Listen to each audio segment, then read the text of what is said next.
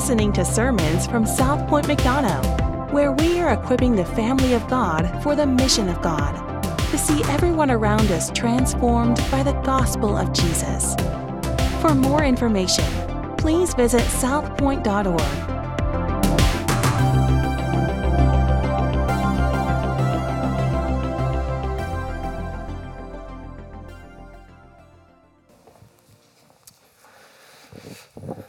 So we're beginning something a little bit new this coming Wednesday, and that is a book study. We're going to be looking at this book called Strange New World. You've heard us talk about this the past few weeks, but I want to let you know, even though this starts this Wednesday, if you have not registered for this class yet, you still can. And so this season of our church's life, you're like, why are we doing this? I want to let you know that while there are many things to celebrate in our church, and we talked about some of those things last week, I'm constantly reminded of how good and faithful God is. But I'm also reminded that at some point, we might be a church. I don't know if it's going to be my generation, my son's generation, the generation after that, when we are going to be not as free or not as able to gather and to meet and to discuss the things. And we see that happening in our culture. And so the reason we picked this book is so that we can understand historically how our culture is operating and how to respond to it. But even more so than if you're like, I'm just going to live my life. This book is also incredible in the way that it not just addresses our culture and how we can respond to that as individuals or as a church, but how history and how philosophy and how honestly art and how the culture has influenced us today in our parenting. And in the way that you think. You didn't just show up 20, 30, 40, 60, 80 years ago and then just start thinking. You are the product of history. You're the product of philosophy. And so this book helps us to understand that. And so you're invited. It's going to begin this Wednesday, but if you've already registered or if you even registered today or even on Wednesday, just know that Wednesday there's no homework needed. We're just going to get together and talk about the class. If you don't have your book already, you will get it there. But I want to invite you and encourage you to be part as we look at the thought process like we see here, on my book, of Marx and of Nietzsche and of Rousseau and Romanticism and how that has influenced our culture and Freud. And we'll look at how our culture is functioning and how we can function as believers. The cost is $30. That covers your book. That covers childcare. It's going to be 6:30 to 8 for about 10 weeks. And so I wanted to invite you to that. Secondly, also, again, how we live as exiles in this culture. We're going to be beginning the book of Daniel, not next Sunday, but the Sunday after that. And so if you didn't pick up last Sunday's sermon, or if you were in childcare or whatever, I would encourage you to go back and listen, because these 3 weeks we're building one on top of the next. And even today, there are going to be some questions that I'm hoping will spark some interest, but I'm not going to answer until next week, just because I don't have the time to do that. And so the Sunday after that, so the very beginning of September, we're going to be beginning the book of Daniel. And so through the fall, we're going to be looking at the first 6 chapters of Daniel. And so on your seat there, you have some invite cards. And these are so you can begin inviting your neighbors, friends. My kids invite their friends in the neighborhood, their classmates, their teachers. Invite anybody you can, but this is an easy way to say, hey, we're starting something new. People really enjoy that new starting point. It's an easy entry point. So invite your friends. That's there. Or if you don't have any friends, then just hand them out to somebody at the grocery store, or see me. I'll be your friend. We can be in the same boat. The other thing, and we'll start passing this out next week. I wanted to whet your appetite for these also. But we do, like we had for the book of Luke and for the book of Judges, and we may have used it one other time, I think Philippians and student ministry. But we're going to have these journals for you as we go through the book of Daniel. And so these will be available starting next week, free of charge to you. But we have some green ones with the gold. That's the one that I have because I think it's awesome. But if you're not, or if you're different than me, or not as awesome as me, we also have some black ones, and so those are going to be available starting next week too. And so you can grab those. If you want to start reading ahead in the book of Daniel, do it. It's awesome. I'm really looking forward to it, and we're going to see how Daniel functions as a follower of Christ in Babylon. Lastly, if you're new here to South Point, like Chris said, grab a Connect card. It's there in the seat in front of you. We have an Intro to South Point class beginning September, and that's going to be the first Sunday of every single month. And so I'll be teaching that class on Sunday mornings from 9 to 10 a.m. And so if you're new to South Point, if you want to hear a little bit more about our church, that's the place for you. Fill that out. we'll reach out this week and see if we can answer any questions or get you involved in the mission of God here with us as a body of believers. Cool? All right, let's jump in. So last week, we began by asking this question: if heaven came down to earth, if heaven came down and indwelled your life, what would your life look like? Or if you woke up tomorrow morning and all of your life was the same, you had your family, your school, your work, whatever, your home, but you woke up and you were in heaven, what would your life look like? And here's the question I want us to answer this morning. And so if you were here last week, this might be a little bit easier. If you weren't, that's okay. You can still answer this question. But here's the question that I want to begin with for us, because now you've had 168 hours to think about it. You've had the last 7 days. Here's the question for us, though. Where have you noticed the most tension in your life with living in light of heaven? I'm going to ask this a couple different ways, and this is for you to respond, because I heard this question this week, and some folks were like, boom, here or here or here. I got back in my car to go home, and it was right there. Another way of asking this question would be, where are you trying to create an identity for yourself in your life, instead of resting in the identity that Christ has given you? Or how are you struggling to live out of your identity in Christ? Like we saw last week in Ephesians 1, like we just recapped a few minutes ago. So, but the question here, where have you noticed the most tension in your life with living in light of heaven? Anybody want to answer that for us this morning? Relationships, yeah. Work.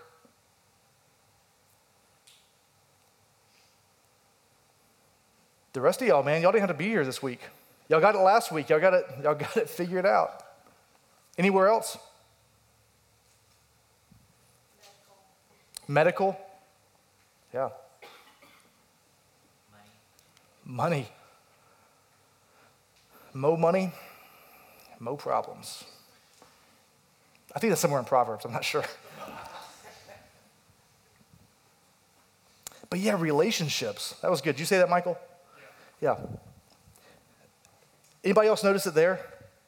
I know for me, I notice a ton of tension. Relationships is like that pretty much is the umbrella of our lives so often. But especially with our kids, that's where I heard a lot of feedback this week, is in parenting, whether you've got barely a 1-year-old kid or if you've got a 30-year-old child. I'm right there more towards the front of that with an 11-year-old and 7-year-old. But you feel that tension there in your life.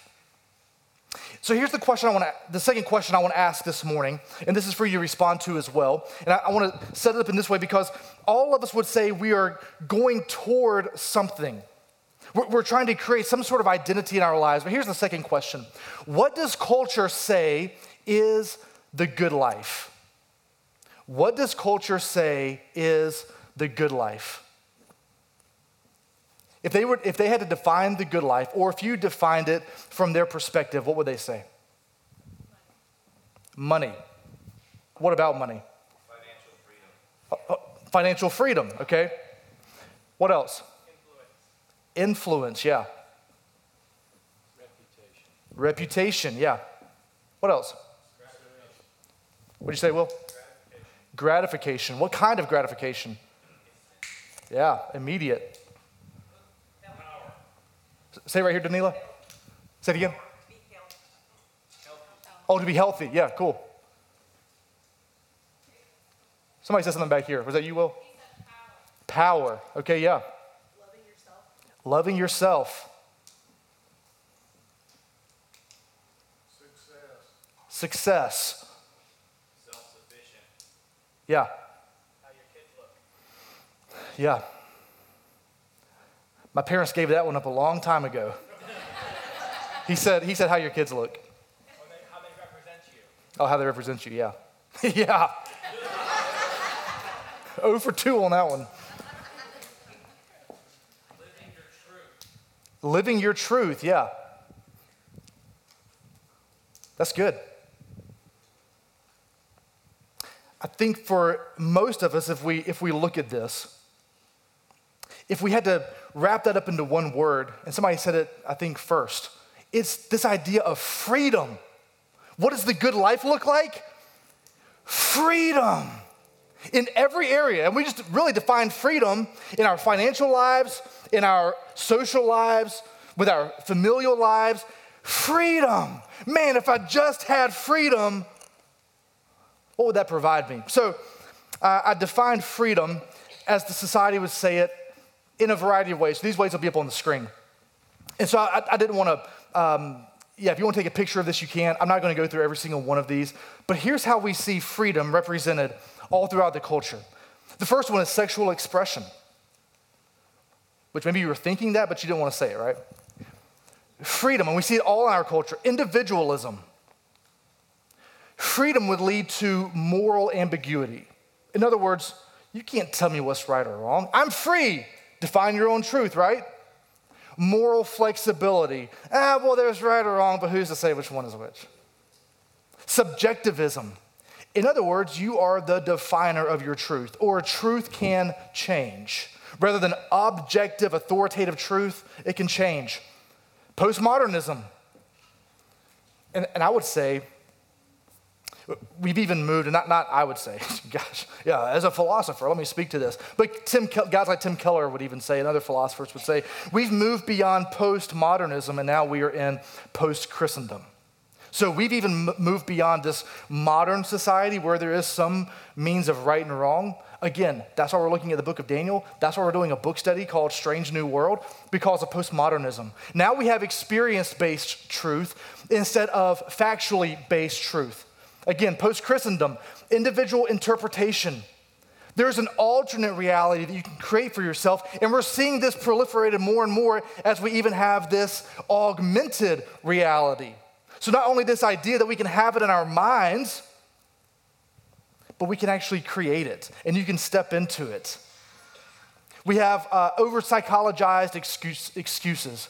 So freedom represents itself as, well, it's just an issue of the mind. I can explain it away. There's a lack of responsibility, and there's a lack of consequences. Now, many would look at millennials and say, yep, that's them. That's exactly them. But who raised them? Okay, the next one is, can't stand you kids. The way you, there's self-determined design.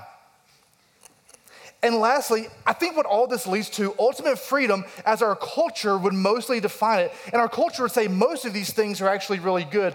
Lastly, what freedom leads to ultimately is fatalism. Because if you are the creator of your identity, if you set the beginning and the end, if you say, here's what my life is supposed to live up to, if it's all subjective, if there's no higher authority, eventually it's like, well, where's this life going? Well, I don't know. I haven't planned that far yet because I'm not all sufficient. Well, who is? Nobody. So who knows the future? Nobody. You see what I mean? So it becomes fatalistic. Here's what fatalism leads to. This will be if you're on the screen. Go to that next slide right there. Fatalism, when we live in that kind of society, here's the way the society lives. So when we begin with a philosophical standpoint of freedom is my ultimate good, here's how we live. And let's not look at somebody else. Let's look at the things that we just described. Let's look at this past week for us, the tension between living in heaven and living on this earth. Fatalism leads to living for self. It leads to utilitarianism, which means you are only as good as what you produce. It leads to living for the immediate, right? Immediate gratification, immediate satisfaction. I have it right here on my phone. Boom, there it is. You know what I'm talking about? YOLO. I think the kids just came up with that. I'm just kidding. That's like 10 years old. Humanism. We can explain away everything since we are the creators of our existence. Next, in fatalism, there is no eternity. There is no purpose. There is no supernatural. It's the grounding and the basis of abortion because there's no purpose for life. Lastly, there's a self-defined existence. Again, we can look at our culture or we can look at ourselves and say, man, how have I spent my time? How have I spent my resources this past week? And here's what I want to do is contrast that with what we saw last week as life in Christ. So here's life in Christ that we saw last week. Life with Christ is intimate. It's honest, present, contemplative, dynamic. It has highs and lows. We're able to experience that with Christ. It's joyful. Life with Christ is full and it's fruitful. Life with Christ has been given to us. Lastly, life with Christ is breathed out by him. So if we were to look at these two lists here, which one of these two lists actually looks like freedom? Which one of these actually looks like freedom? Because, friend, ontology is always going to trump autonomy, no matter how hard you try. In other words, how you were created to live is always going to overshadow who you think you are creating yourself to be. Ontology is, here's your purpose. The Creator has given you this purpose for living as an individual, as a family, as a body, as a worker, as a neighbor, as a man, as a woman, as a husband, as a child, as a wife, as a grandparent. He has given you this. That's ontology. It's a given identity. And that's always going to trump autonomy. I'm going to define it myself. We were created for the Maker's good pleasure. That's how we were created. That's how we're going to experience ultimate freedom. That's where we are going to find joy and relational beauty. And we defined that last week. What would heaven on earth look like? How do we define heaven? Relational beauty. We see it in the Trinity. And as we enter into heaven, that's what we're going to experience. That's what we're looking forward to, is relational beauty with the Creator. Relational beauty this morning, this week, friends, looks like life with God because we have our life from God. Ontology is always going to trump autonomy. We see this in Genesis chapter 1. Go there with me if you will. This will be up on the screen as well if you want to follow along there. But Genesis chapter 1, we see God creating all of what we know. But notice in verse number 26, some of my favorite verses in the Bible. Notice the pronouns that are used here. And I was reading this past week with my boys as we were driving down the road. And you're like, yeah, I know this. But notice the profundity of this community. Because our relationship with God, even though it is relationally beautiful, that's the purpose of our relationship with God. The way that heaven looks today in this world is not just for you and God to have a relationship that's beautiful, but it's for us as a community to have a relationship with each other and us as a community to have a relationship with God that is beautiful. So notice how we are created. This is the ontology piece, verse number 26. Then God said, let us make man in our image, after our likeness, and let them have dominion over the fish of the sea and over the birds of the heavens and over the livestock and over all the earth and over every creeping thing that creeps on the earth. So God created man in his image. In the image of God, he created him. Male and female, he created them. What's the pronoun that he uses there several times at the very beginning? Then God said, let who? Let me? Let us. We were created in community. We were created by community. We are created for community. Without community, we can't find our purpose. When it's just, let me create this myself, we don't understand why we are supposed to exist. We were created by the Trinity. We were created to be connected. If you flip over and look at chapter 2 and verse number 7, he goes on, he actually kind of retells the story. Let me look at chapter 1. He says in verse number 31, he says, and this is Moses writing, he says, and God saw everything that he had made, and behold, it was what? Very good. How was community? It was very good. And there was evening and there was morning, the sixth day. But if you look down at chapter 2 and verse number 7, Notice then. Then the Lord God formed the man of dust from the ground and breathed into his nostrils the breath of life, and the man became a living creature. So what transforms this lump of clay into life? What transforms this lump of clay into life? The breath of God. This word here in the Hebrew is actually ruach. Everybody say ruach. Yeah, so you can either translate that breath, or you can translate it spirit, or you can translate it presence. How close did God have to get to breathe on the ground, on the dust? If you want to move dust on the ground, how close do you have to get? Real close. So God gets down and he becomes intimate. He creates a community there by getting close to the dust, and he breathes his life. It says that we're created in the image of God. Well, what gives us the image of God? Because we have a nose? Because we have two eyes? Because some of us have hair? Like arms? What gives us the image of God? It's the Spirit and the breath of God. So when we look at someone else, man, they're created in the image of God. That person might be created in the image of God, but I'm not sure. It's a little lesser of the image of God. We see these beautiful people. That's the image of God. Amen. No, God had to give part of himself. Even here, we see the character and nature, the sacrificial nature of God getting down and giving of himself so that we can be made in his presence. You see, brother and sister, he desires to be close to us. He desires to be close to us. That's how we're going to spend all of eternity. And we can look forward to that. We know that we're going to be in the presence of God, but he desires to be close to us even today, because that's how we were created. And so today, in this already not yet, know that we were created to be in the presence of God. So here's what I want to consider. So this series is called In Magdala as It Is in Heaven. So as I was thinking about life in Magdala, for many of us, and maybe you could add a few more things to this list, but here's what life consists of in Magdala: work, parenting, entertainment, spiritual disciplines. We looked at those last week.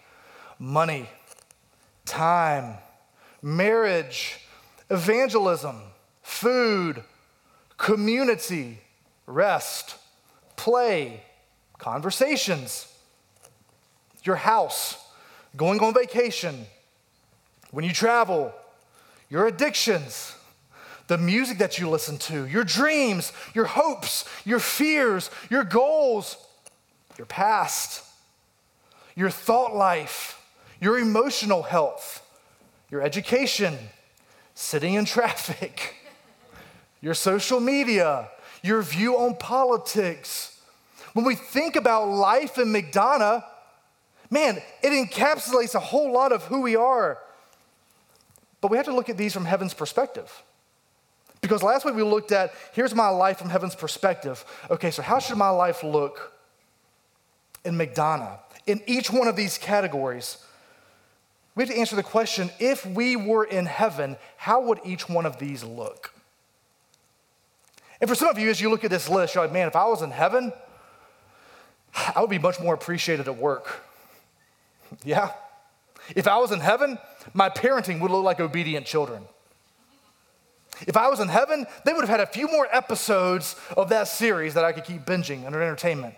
If I was in heaven, I'd have more money. I'd have more time. If I was in heaven, I'd be married. I'd be married. Some of y'all are like, I would not be married. I'd be married to somebody different. If I was in heaven, I could eat all the food I wanted to and it wouldn't stay on me. If I was in heaven, I'd be able to sleep in more, be able to go to sleep, I'd be able to sleep at all. If I was in heaven, I'd have a bigger house. If I was in heaven, my vacation would be a whole lot better. If I was in heaven, I wouldn't have to deal with my addictions. If I was in heaven, I wouldn't have to sit in traffic. If I was in heaven, man, I would get more likes on my social media. If I was in heaven, my entire past would be different. I wouldn't be haunted by that. If I was in heaven, I wouldn't have to worry about this jacked up thought life. If I was in heaven, my candidate would always win. right? Is that where your mind goes? When you think, man, if I was in heaven, all of my dreams would come true. The way that I live my life would look a whole lot better for me. You know why that is? Because when I am the source of my life, I simultaneously need something else to provide satisfaction and sufficiency for my happiness. When I am the source of my life, I'll say that again, and I'm gonna let this sit for a moment. When I am the source of my life, I simultaneously need something or someone else to be fulfilled or to be satisfied. Here's what I mean. If I am the source of my life, what I need from work is recognition from my boss. Because without recognition from my boss, my work is pointless. If I am the source of my life, I parent in a way that my children are going to obey. Because I don't need to just parent out of something, I need to parent for something. And if my children are not obedient to me, then I feel like a failure. Anybody there? If my children obey, then I'm fulfilled. If I'm the source of my life, I can look at my marriage. And being married is not an end in and of itself, but being married is a means to an end. I need to be gratified. I need to be happy. I need my spouse to fulfill me. If I am the source of my life, I'm running back to myself and I realize that I am empty and that I am dry and that I need something else. So every single one of these elements of our lives, I'm looking to for fulfillment or for satisfaction if I am the source of my life.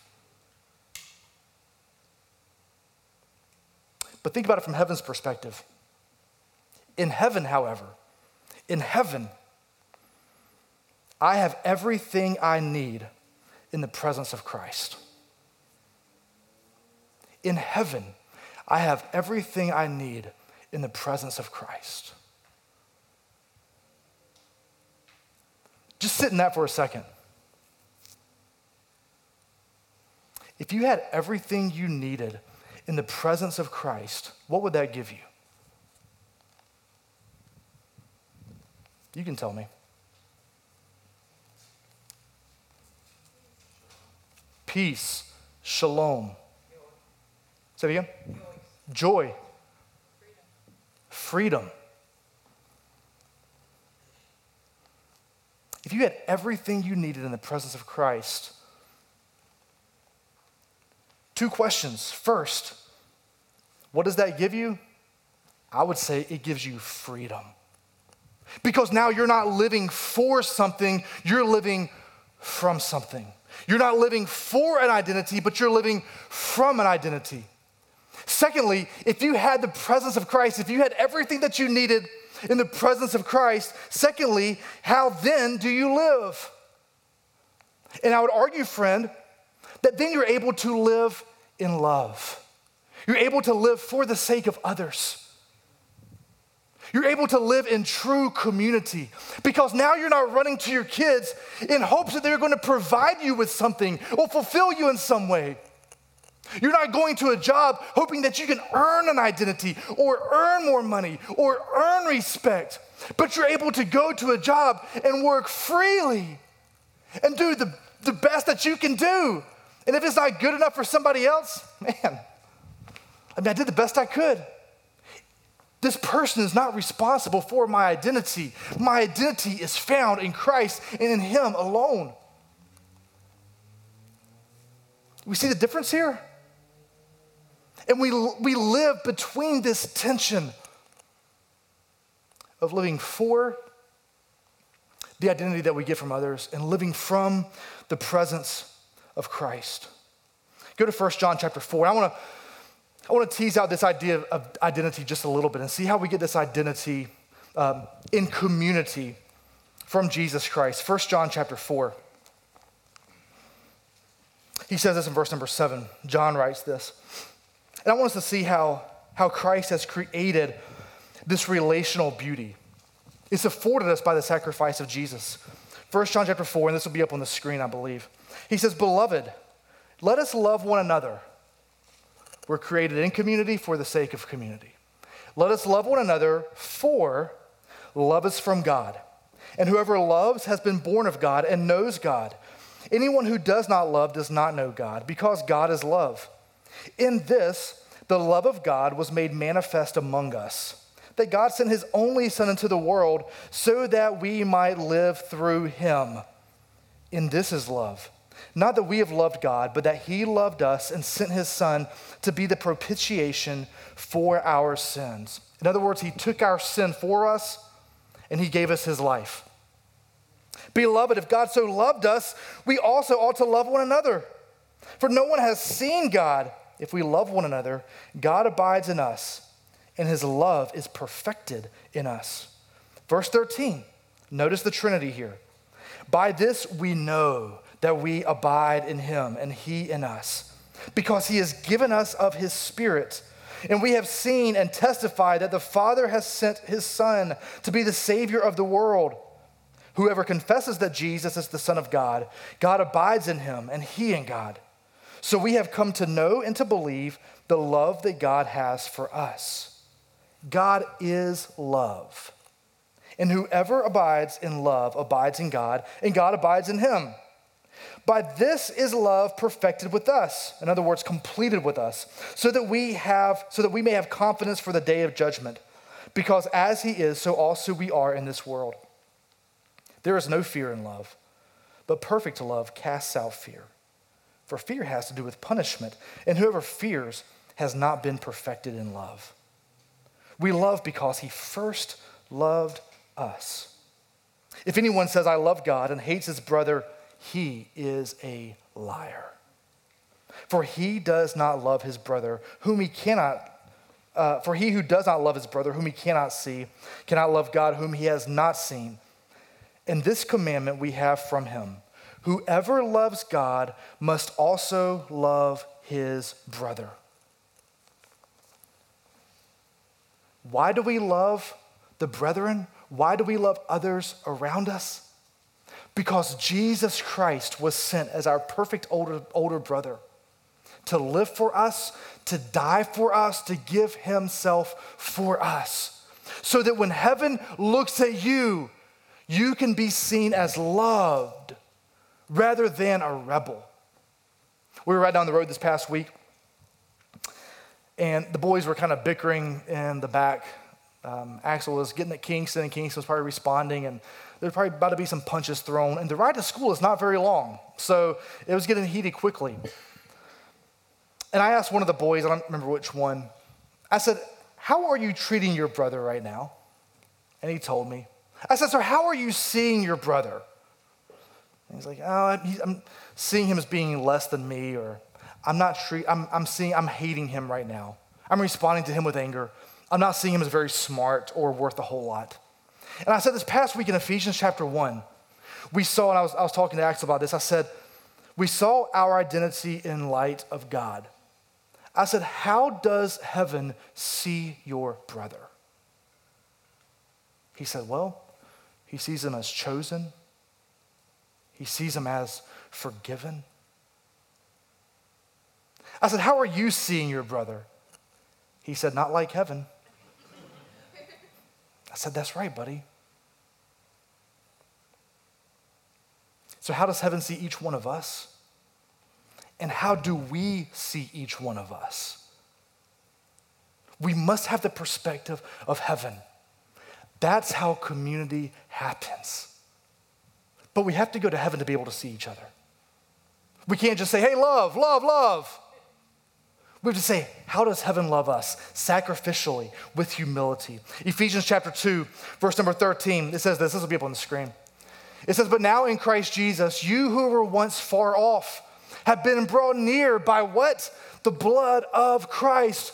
For through him, we both have access in one spirit to the Father. So then you are no longer strangers and aliens, rebels, but you are fellow citizens with the saints and members of the household of God, built on the foundation of the apostles and prophets, Christ Jesus himself being the cornerstone, in whom the whole structure being joined together grows into a holy temple in the Lord.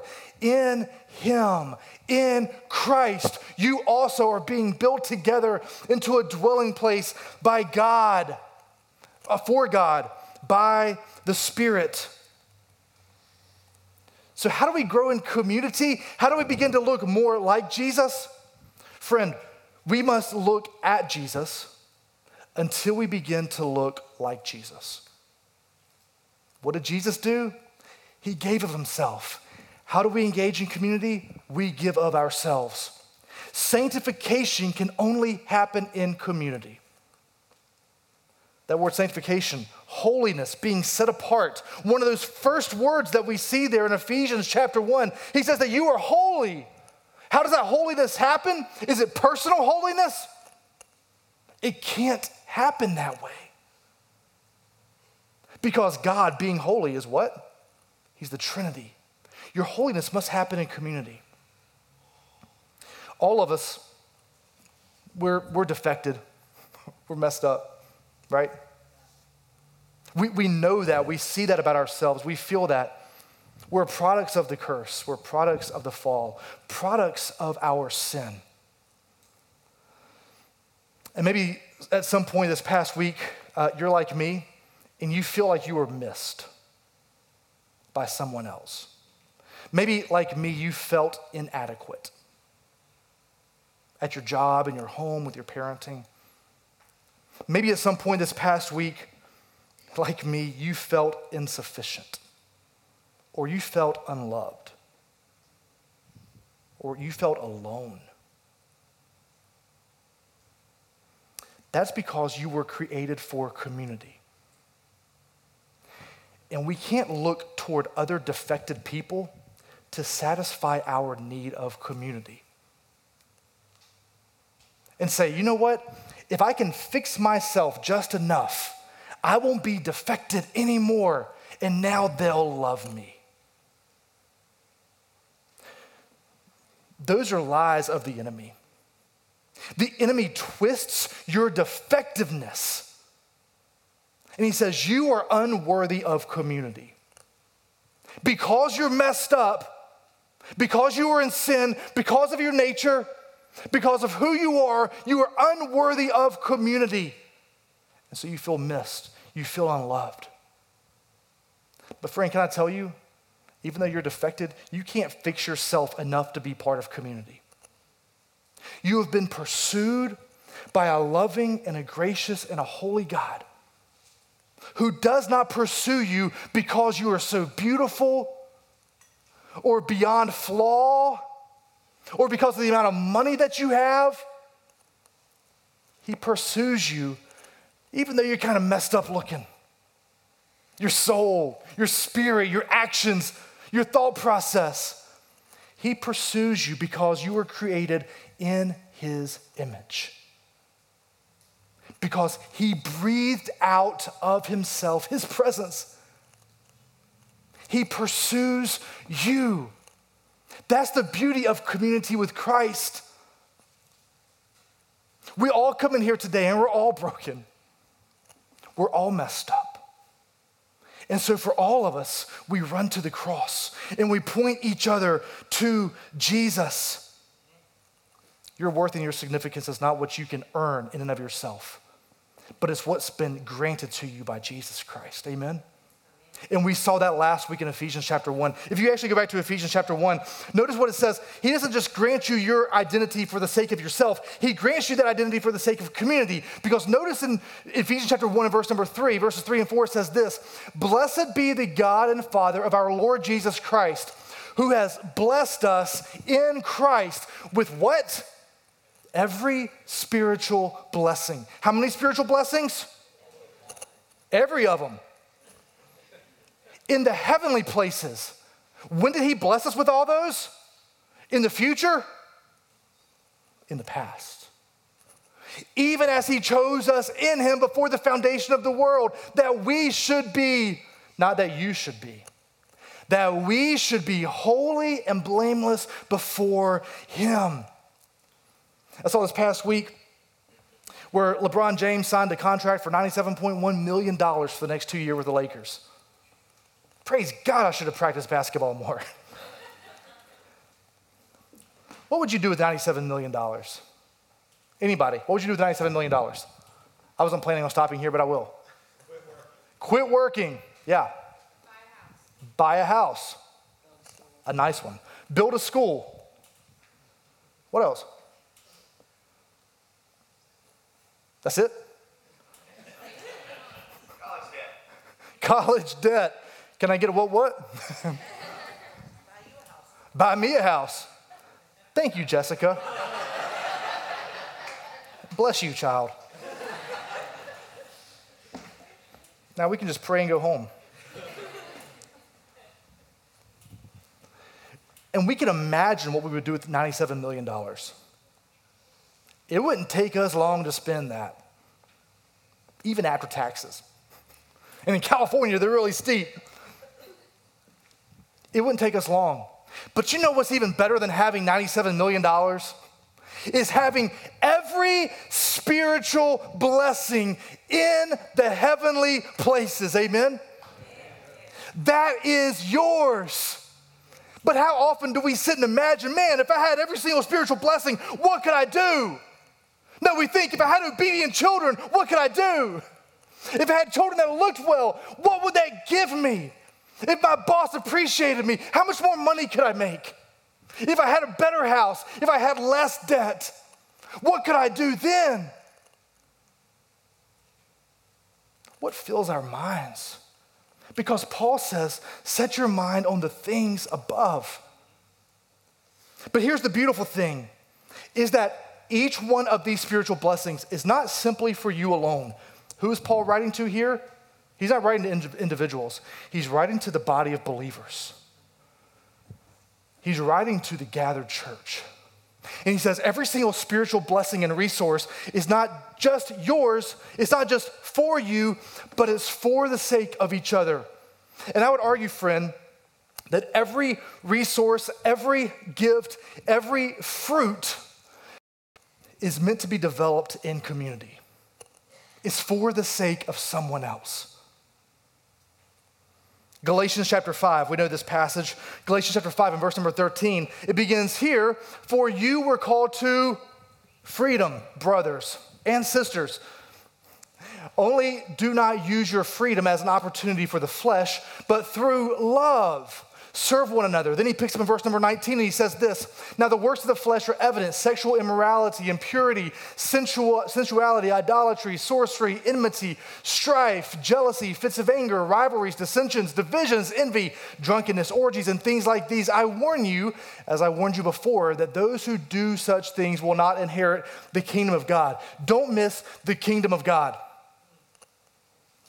He's saying, if you are doing these things, you are not part of the kingdom, because the kingdom of God is not something that's just going to come. The kingdom of God is here. What did Jesus say in Mark chapter 1 and verse number 15? He says, repent and believe, because the kingdom of God has been brought here. Paul keeps going. He says, but the fruit of the Spirit, real quick, stop me when you cannot express these or develop these in community. Love, joy, peace, patience, kindness, goodness, faithfulness, gentleness, self-control. I got you, self-control. Let me ask you this, friend. When do you not express self-control? When you are by yourself or with someone else? I would say by yourself, maybe in your car, but when who else is around? People who don't deserve a driver's license. When you are in community with these other nincompoops, you know? Like that's where you're like, man, I am struggling with self-control right now. Against such things there is no law. And those who belong to Christ Jesus have crucified the flesh with its passions and desires. If we live by the Spirit, let us also keep in step with the Spirit. Let us not become conceited, provoking one another, envying one another, but for the sake of someone else. The fruit of the Spirit, by the way, is not for the future kingdom of God. It's the kingdom of God today on display. 1 Corinthians chapter 12, verses 4 through 7. It says, now there are a variety of gifts. I'm not going to go into all the gifts of the Spirit, but the same Spirit, and there are varieties of service, but the same Lord. And there are varieties of activities, but it is the same God who empowers them all in everyone. Notice, to each, there's the individual, is given the manifestation of the Spirit for what? For your good, for the common good. Every fruit, resource, gift is for the sake of someone else. And what comes right after 1 Corinthians chapter 12? Chapter 13. Did I say before or after? Gotcha. Good job, Jake. What comes after 1 Corinthians chapter 12? Which is the chapter about what? Love. These gifts are for the sake of loving each other. That's what kingdom-minded, heavenly-minded community looks like. Ephesians chapter 4, verses 1 through 6, it says, I, therefore, a prisoner for the Lord, urge you to walk in a manner worthy of the calling to which you have been called. Notice the unity here. With all humility and gentleness, with patience, bearing with one another in love, eager to maintain the unity of the Spirit in the bond of peace. For there is one body and one Spirit, just as you were called to the one hope that belongs to your call. One Lord, one faith, one baptism, one God and Father of all, who is over all and through all and in all. And then he keeps going in verse number 16. He says, rather speaking the truth in love, we are to grow up in every way into him who is the head, into Christ, who did what? Who gave himself for us. From whom the whole body, joined and held together by every joint with which it is equipped, when each part is working properly, makes the body grow so that it builds itself up in love. If heaven came down to McDonough and lived in your life, it lived in our lives, it would be expressing itself in sacrificial, humbling, peace-finding love.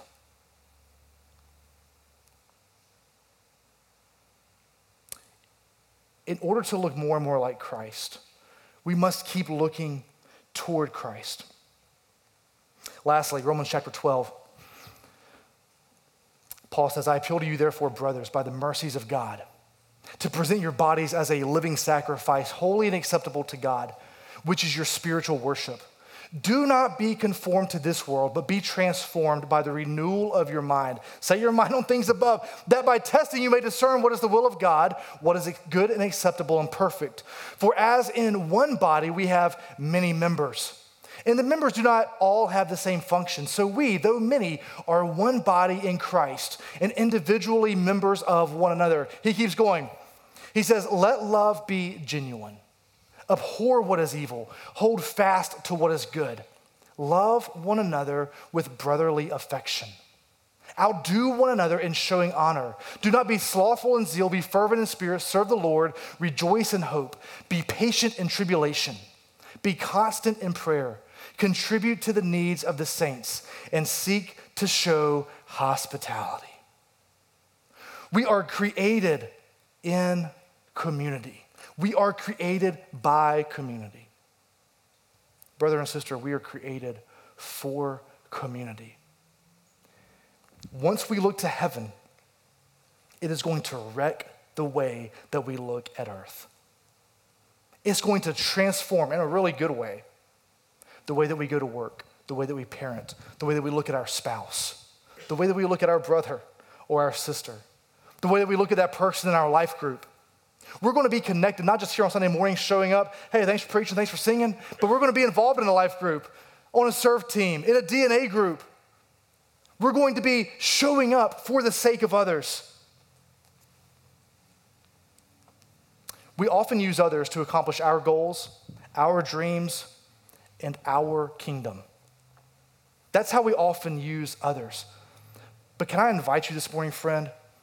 The call is not into a good life or a better life or something more ideal. The invitation by Christ is into a better kingdom.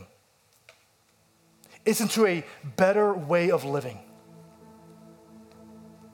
And I would say this, what is the dream of your life? What do you spend your time focusing on? Because a dream for most of us is a vision of what life would be like without any weakness, right? If you said, man, here's the dream of my life.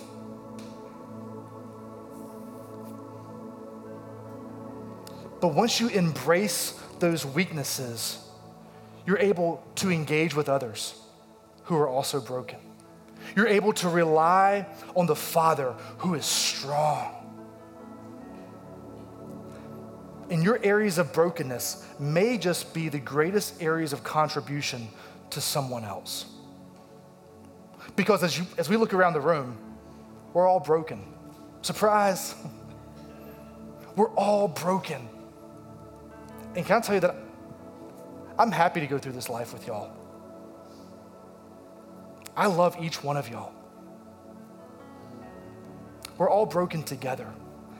And we all come to the foot of the cross each and every week, throughout the week, to be reminded that we have a Savior who is strong, who is loving, who is gracious, who is merciful, who has called us brother and friend. In him we have hope. And so I would invite you this morning into a better kingdom, and I would invite you to surrender your kingdom. I would invite you to surrender your preferences. I would invite you to surrender your time and your resources and your heart and your goals and your dreams and your fears and your past and your parenting. I would invite you to surrender all of those things. Jesus Christ has demonstrated his love on the cross. Amen? Yeah. May that pervade us as a community.